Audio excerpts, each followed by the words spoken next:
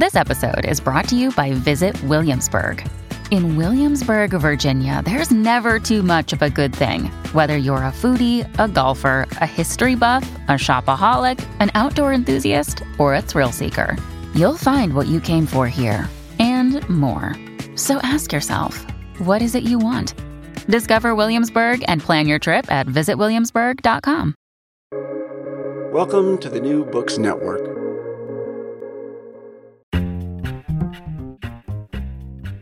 Welcome to the New York Institute for the Humanities podcast. I'm Robert Boynton. Ian Buruma is the author, co-author, and editor of over a dozen books. He has been an editor at the Far Eastern Economic Review and the New York Review of Books. Year Zero, A History of 1945, was published in 2013.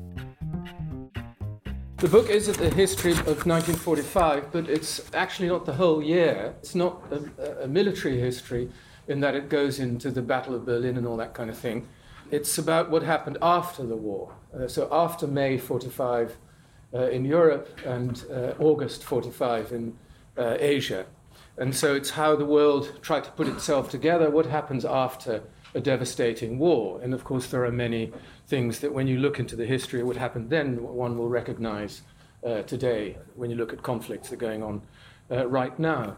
Now, one of the cliched questions that interviewers often come up with is, why did you write this book? I can answer that question with an anecdote, and I begin the book with this anecdote, so forgive me if you have to read it, if you read it again. But it's a story that I heard from my father that baffled me, and that was really the spur to go into this subject. And the story is as follows. My father, who was Dutch, and he became a law student in 1941.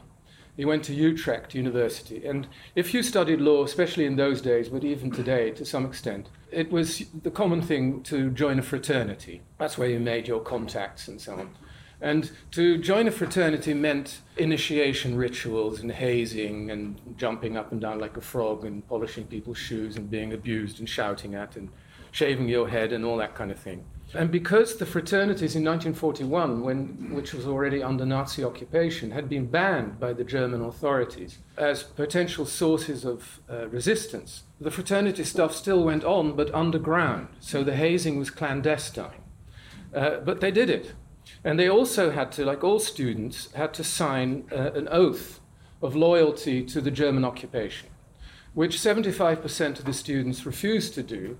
And if you refused to do this, you were forced, if they caught you, you were forced to go and work for the German war industry. You would be deported to Germany and had to work in a factory. My father refused, went into hiding. Somebody in the student underground screwed up, issued the order that students had to come back to their hometowns, which my father did, was met at the station by his father, my grandfather, who was not, at that moment, a well man. And there were a lot of so-called Grüne Polizei around. And it was announced that those men between certain ages who didn't sign up for work in Germany, that their parents would be arrested. And my father didn't dare take the risk, even though the chance of this happening may not have been all that great. So he went to a camp in Holland where Dutch thugs were being trained by the SS to do their job, which was very unpleasant. He was then sent to Berlin, where he was in a workers' camp, not a concentration camp, and worked for a factory in East Berlin making railway engines. And it was a mixed experience, on the one hand because he was not Jewish, unlike my mother, and because he was working for a German factory. There was a certain amount of freedom. He saw Furtwängler conduct in the Friedrichstraße and that kind of thing. But it got very unpleasant after 44 and in 45. And so he lived through the bombings, the Soviets approaching from the east, the RAF bombing at night, the US Air Force by day. He had to move several times. In May 45, he was almost executed by a Russian officer who didn't speak English or German.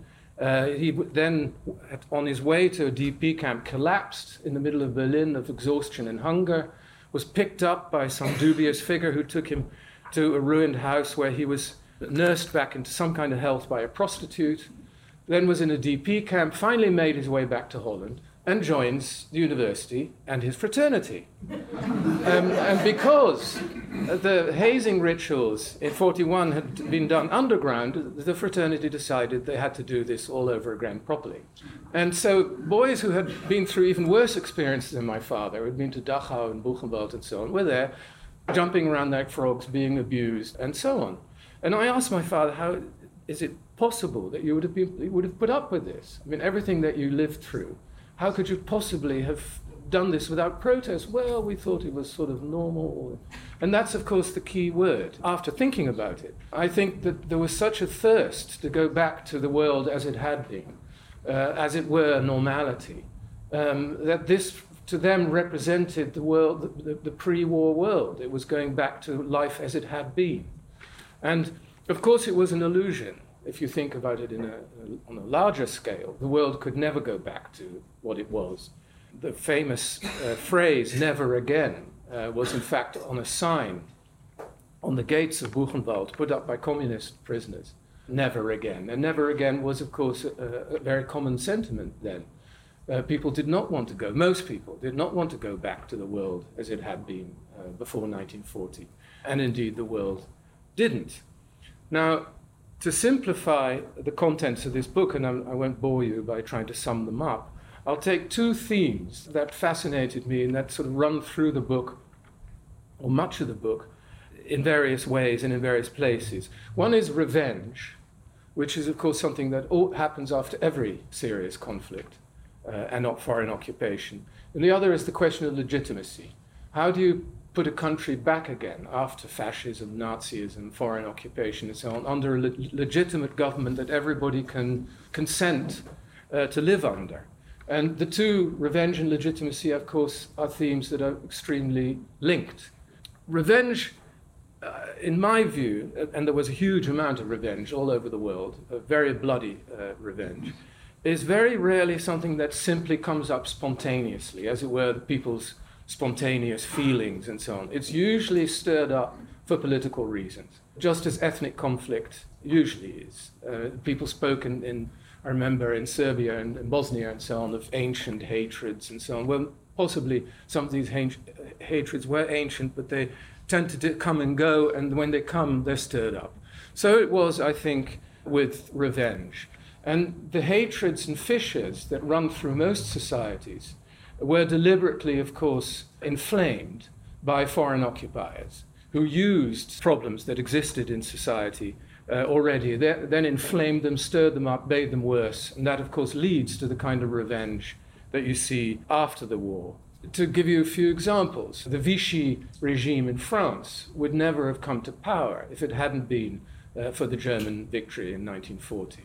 These, of course, were old fissures that go back to the French Revolution. I mean, you had a strong reactionary Catholic anti-Semitic right wing, but they wouldn't have really come to power in the way they did if it hadn't been for the Germans. And so it made things that already existed in French society far worse, and which will also explain the brutality of the revenge that followed the German defeat. Belgium, problems between the French-speaking part of Belgium and the Dutch-speaking part of Belgium was there, but it was, of course, used again by the occupation to stir up Dutch-speaking nationalism against the French, even though there was also a French-speaking version of fascism under de Grelle.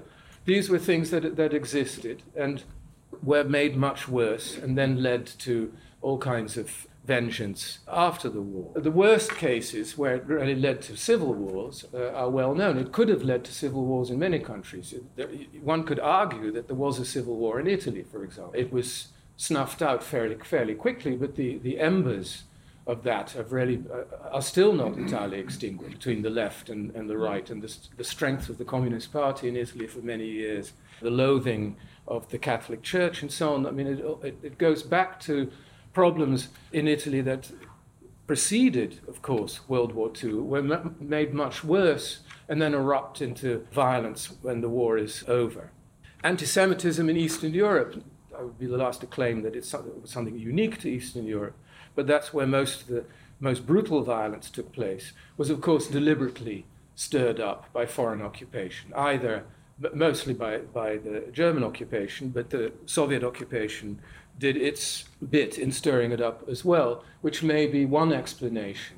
I think there are others, but one explanation why, perversely, a lot of the vengeance or the vengeful persecution, sometimes killing, after the war was perpetrated in Poland against the one people who suffered even more than the Poles, namely the Jews. In colonial countries, and this, it's one of the reasons I wanted to do this book, not just about Europe, but about the whole world, is that people tend to think that the West and the East are somehow completely different worlds, and they have such different cultures and such different histories and so on, that there can't be very much in common. In fact, of course, you see the same problems all over the world, indeed in different cultures, with different histories and different political circumstances. Minorities, such as the Jews in Poland, were often the people who got it in the neck when vengeance is in the air. The same thing happened in colonial countries in East and Southeast Asia. In Southeast Asia, in Indonesia, Malaya, and particular, it was the Chinese who were persecuted after the war by Malays, Indonesians, and so on. Not just the Chinese, also the Ambonese, Christian minority. And why were they persecuted? For various reasons. Again, because antagonism and hostility had been deliberately stirred up during the war, and in some ways before the war. The minorities are usually favored by colonial government as middlemen and so on. And so the Chinese minority played that role in the Dutch East Indies. They were often more trusted than the Javanese or the Sumatrans. They were the business, the merchant elite, and so on. Minorities can often benefit from colonial rule because it keeps the majorities off their backs. And so in Indochina, it was the Montagnards who were very often pro-French and later pro-American because it kept the Vietnamese off their backs. In Taiwan, it was the native Aboriginal tribes who were often pro-Japanese because it kept the Chinese majority off their backs and so on. So these antagonisms are already there. The Indians in Burma, I mean, there are many examples. The Japanese, when they invaded and occupied these countries, used this in another way. They used the minorities, and the Chinese in particular, by persecuting them in a worse way to pander to the majorities. So they tried to make themselves popular by promoting Malays in Malaya at the expense of the Chinese. So the Chinese went into the resistance. The bulk of the anti-Japanese resistance in Southeast Asia was Chinese. And so as soon as the war was over, the Chinese then bore the brunt of Malay vengeance, as they did in the Dutch East Indies. You would have thought that the Indonesians had more cause to attack the Dutch, which they also did, but the most vicious violence was usually reserved for the Chinese and the Ambonese, later repeated in 1965 in the military coup on the Suharto, when about 500,000 Chinese were killed, supposedly because they were communists. Now, some groups you would have thought would have more, or some communities or ethnic groups, more reason for vengeance than others. One interesting story, I think, is why the Jews didn't really avenge themselves very much. Very little, in fact. And again, I think the explanation is not because Jews are nicer people than others or less prone to vengeance. Vengeance is a very universal human emotion, I think. It was political. There was a group of Jews under a man called Abba Kovner, who later became a famous poet in Israel, born in a ghetto in Lithuania, who was not in a death camp. He was with the partisans. He was a very tough guy.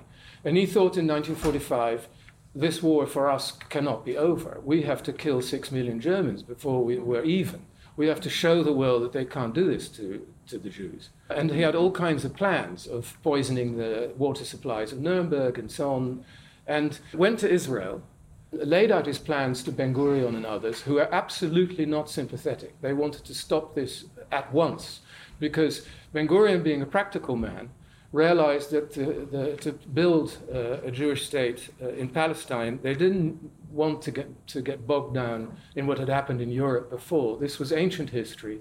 He wanted people to forget about that. The new Jew had to be born in Israel, the heroic Jew tilling the land and so on. The Holocaust for him was a distraction. And he also realized that if Jews started to kill Germans in large numbers, they would lose the moral high ground. There would be the idea could easily spread, especially in Germany. Well, we had our go and they've had theirs, and so that's it. So, in fact, it was rarely stopped for political reasons. Nonetheless, Kovner did get his hands on a particularly toxic chemical at the Hebrew University from two very sympathetic chemists, one of whom later, Katzir, became the president of Israel. And these were hidden in milk cans. Kovner got onto a boat on the way to France with a friend of his. I can't remember, I think his name was Rosencrantz. And Kovner didn't speak any English, but was disguised as a British soldier. And one day, when they were nearing Cherbourg, there was an announcement that Mr. Kovner had to come up and talk to the British officers. And he thought he'd been rumbled. In fact, he hadn't been. They simply suspected him of not being a British soldier for good reasons. And the deal with his friend, Rosencrantz, was if there were any real trouble, they had to dump the chemicals in the sea. And the friend concluded from this episode when Kovner was called away that this was indeed trouble, so he dumped it all, and that saved a lot of lives in Nuremberg and other German cities, probably. But that was the end of it. There wasn't really much more Jewish revenge, which I think supports my hunch that serious acts of revenge are almost always politically motivated. I mean, they may be based on emotions that have histories and so on, but they're deliberately manipulated. That brings me to the question of legitimacy.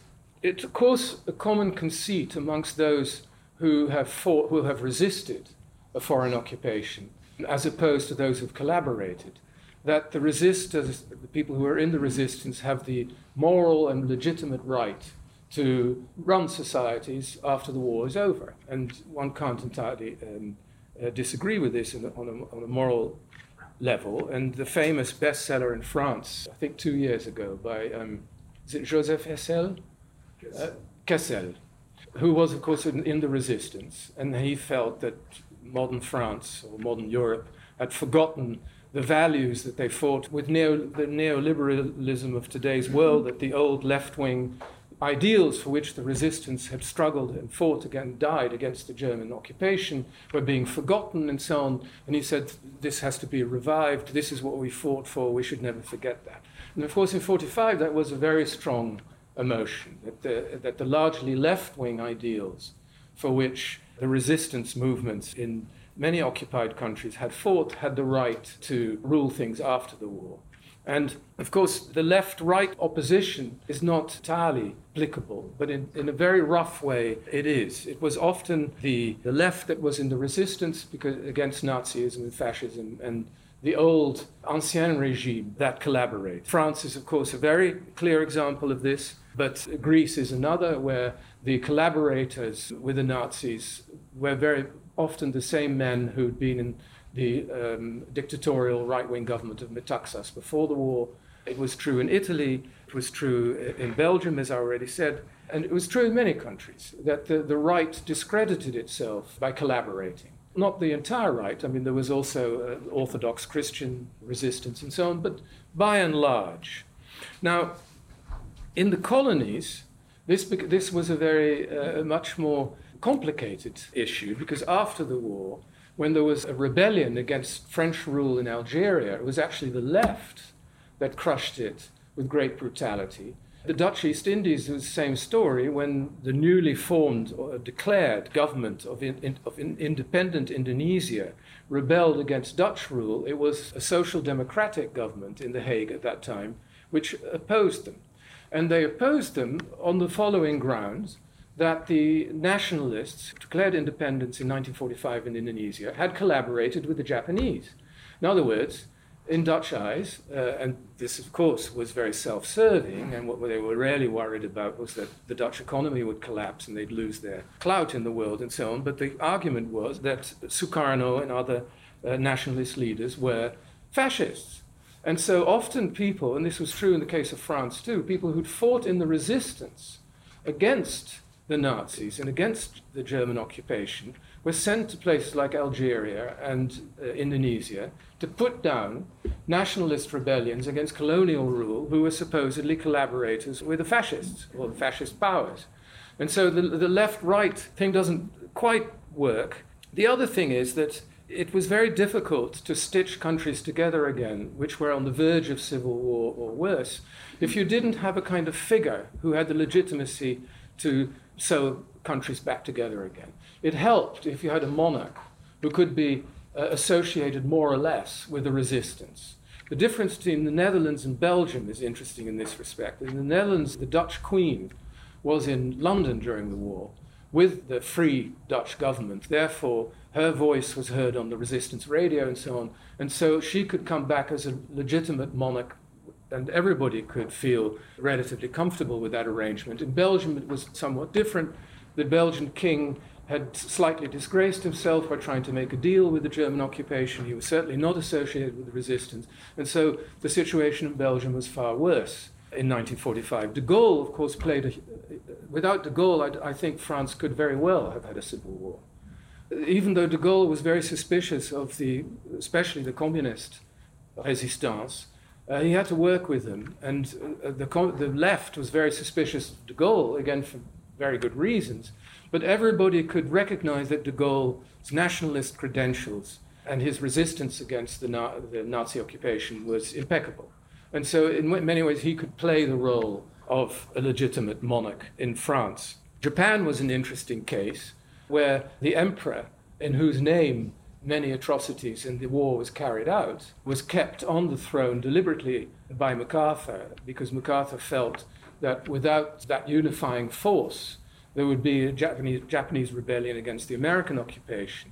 In fact, the role played by MacArthur was more complicated and more interesting. He saw himself as a kind of Christ-like figure who was going to restore a kind of moral order to Japan. Indeed, Herbert Hoover, on a visit to Japan, I think in 45, maybe 46, likened General MacArthur to St. Paul.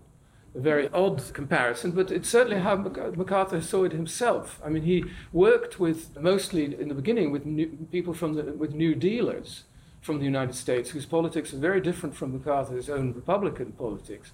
But he did have a kind of moral mission to restore order, to make Japan, what he really wanted is to make Japan into a Christian nation, but this would have, as de Gaulle would have said, un vaste programme. But he did have a mission to re-educate Japan, make it into a kind of democracy in the American image, and so on. And himself, indeed, in Japanese eyes, was a kind of legitimate shogun who, because of the relatively benign nature of the American occupation, he was actually extremely popular. And when he left Japan in the beginning of the 1950s, he was much more popular in Japan than he was in the United States. There were crowds lining the route on the way to Haneda Airport, with people crying and sort of going down on their knees and thanking the great American shogun for his great benign influence on the immediate post-war Japan. Now, without unifying figures like this, or without this kind of manipulation, because that's of course what it is too, it was very difficult, I think, to restore legitimacy. And the sad thing, because of the Cold War, if you look at it in a broad way, the very sad thing is that in the end, of course, the left resistance, especially those who were close to the Communist Party, on the whole, were quickly marginalized, crushed, left out of things. And many people of the old ancien regimes, who had been more or less collaborators with Nazi and fascist occupation, came back. And this was true in Japan, it was true in Germany, it was true in occupied countries as well, to a more or lesser extent. It may have been necessary. You needed a lot of the old elite to keep countries going, to keep the administration going, and so on. It was also true, as Adenauer realized, who was terrified of another situation like in 1918, where you'd get vengeful underground revanchism and so on, that you have to try and incorporate a lot of the old collaborationist elite in order to have an orderly transition to democracy. All this may be true. It must nonetheless have been extremely galling to grow up in these countries as a member of the following generation, knowing that your professors and your diplomats and your bureaucrats and so on, many of them still had blood on their hands. And it's not for nothing that the most violent ultra-left revolts that took place in the 1970s were in Japan and in Germany and Italy, for exactly that reason, because young people felt they had to make up for what their parents did, that their parents had looked the other way, they would resist, and that meant hijacking planes for the Palestinian cause, and as was the case with I think in Entebbe, where one nice young German woman full of ideals for resisting fascism and so on, the first thing she did was separate the Jews from the Gentiles. And this was somebody who saw herself as a resistor against modern fascism, and she, of course, saw the post-war democratic German state as simply carrying on fascism. Now, the never again, and I'll end with that, issue is also very important. And the last part of the book is really about that, about how after enormous destruction, you get a period of creation. And there was enormous idealism in 1945 too. A better world had to be created, a world that was more equal, which had better institutions, international institutions, that would stop future wars like the last one. And you had this on the European level. It's the beginning of a lot of European idealism. You had it on the level of the UN, which was officially founded, not the UN of the Wartime Alliance, but the UN as we know it, which was founded in San Francisco in 1945. You saw it in the way that the first election in 1945 after the war in Britain, Winston Churchill was voted out, to the disgust of my own grandmother, who was British, but the daughter of two German Jewish immigrants. And she, in a letter to her husband, called this sort of black ingratitude of our people for the man who saved our lives and so on. But that was not the common sentiment in Britain, especially in the army. The common sentiment was, we fought this war, but not to bring back these old toffs to run the country in the way that they've always done before. And Churchill, of course, represented the old toffs. And they wanted a new world with good housing, decent education for everybody, strong trade unions, a social democratic world promised by Attlee, and something that had been discussed among soldiers in education programs and so on during the war. And you found this everywhere, also in the United States. One of the sources that I used in my research was a US Army magazine written by US Army soldiers for the US Army called Yank. Now, the politics in Yank, if you read it now, are sort of more or less where the nation is today, way to the left of the Democratic Party. And this was a worldwide phenomenon. It was everywhere, that people really wanted to give the left a chance. Now we need more equality, we need a different society, and we need a more united world. It's the world that Tony Judd, in his work, of course, celebrated, because he came of age exactly when in the sort of Attlee's Britain.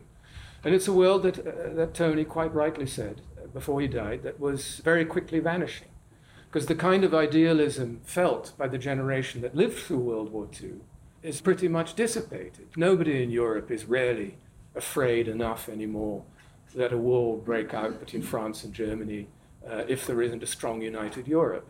The United Nations, very few people have anything but cynical thoughts about it now. Social democracy has pretty much collapsed, not just because of a lack of idealism, but also because 1989, when everything to do with the left was discredited really with the fall of the Soviet Empire, and the baby was thrown away with the bathwater in some respects. But it's left a great big hole. There's very little idealism left. And what's left is often the kind of idealism one would not necessarily wish to encourage, like the sort of neoconservative zeal to go and fight wars all over the place to bring democracy. I mean, that in some ways, that they are the heirs to the idealism of the left in 1945, but in a sort of perverse way, really. And I'm not optimistic about this, because I think what it might tell us is that periods of great creation often follow periods of huge destruction. And one can only hope that after the next bout of destruction, there'll be enough of us left to be able to reconstruct. Thank you.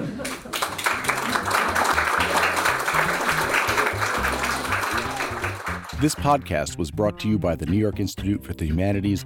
You can find us on Stitcher, iTunes, and anywhere else you get your podcasts. For more information, visit us at nyihumanities.org.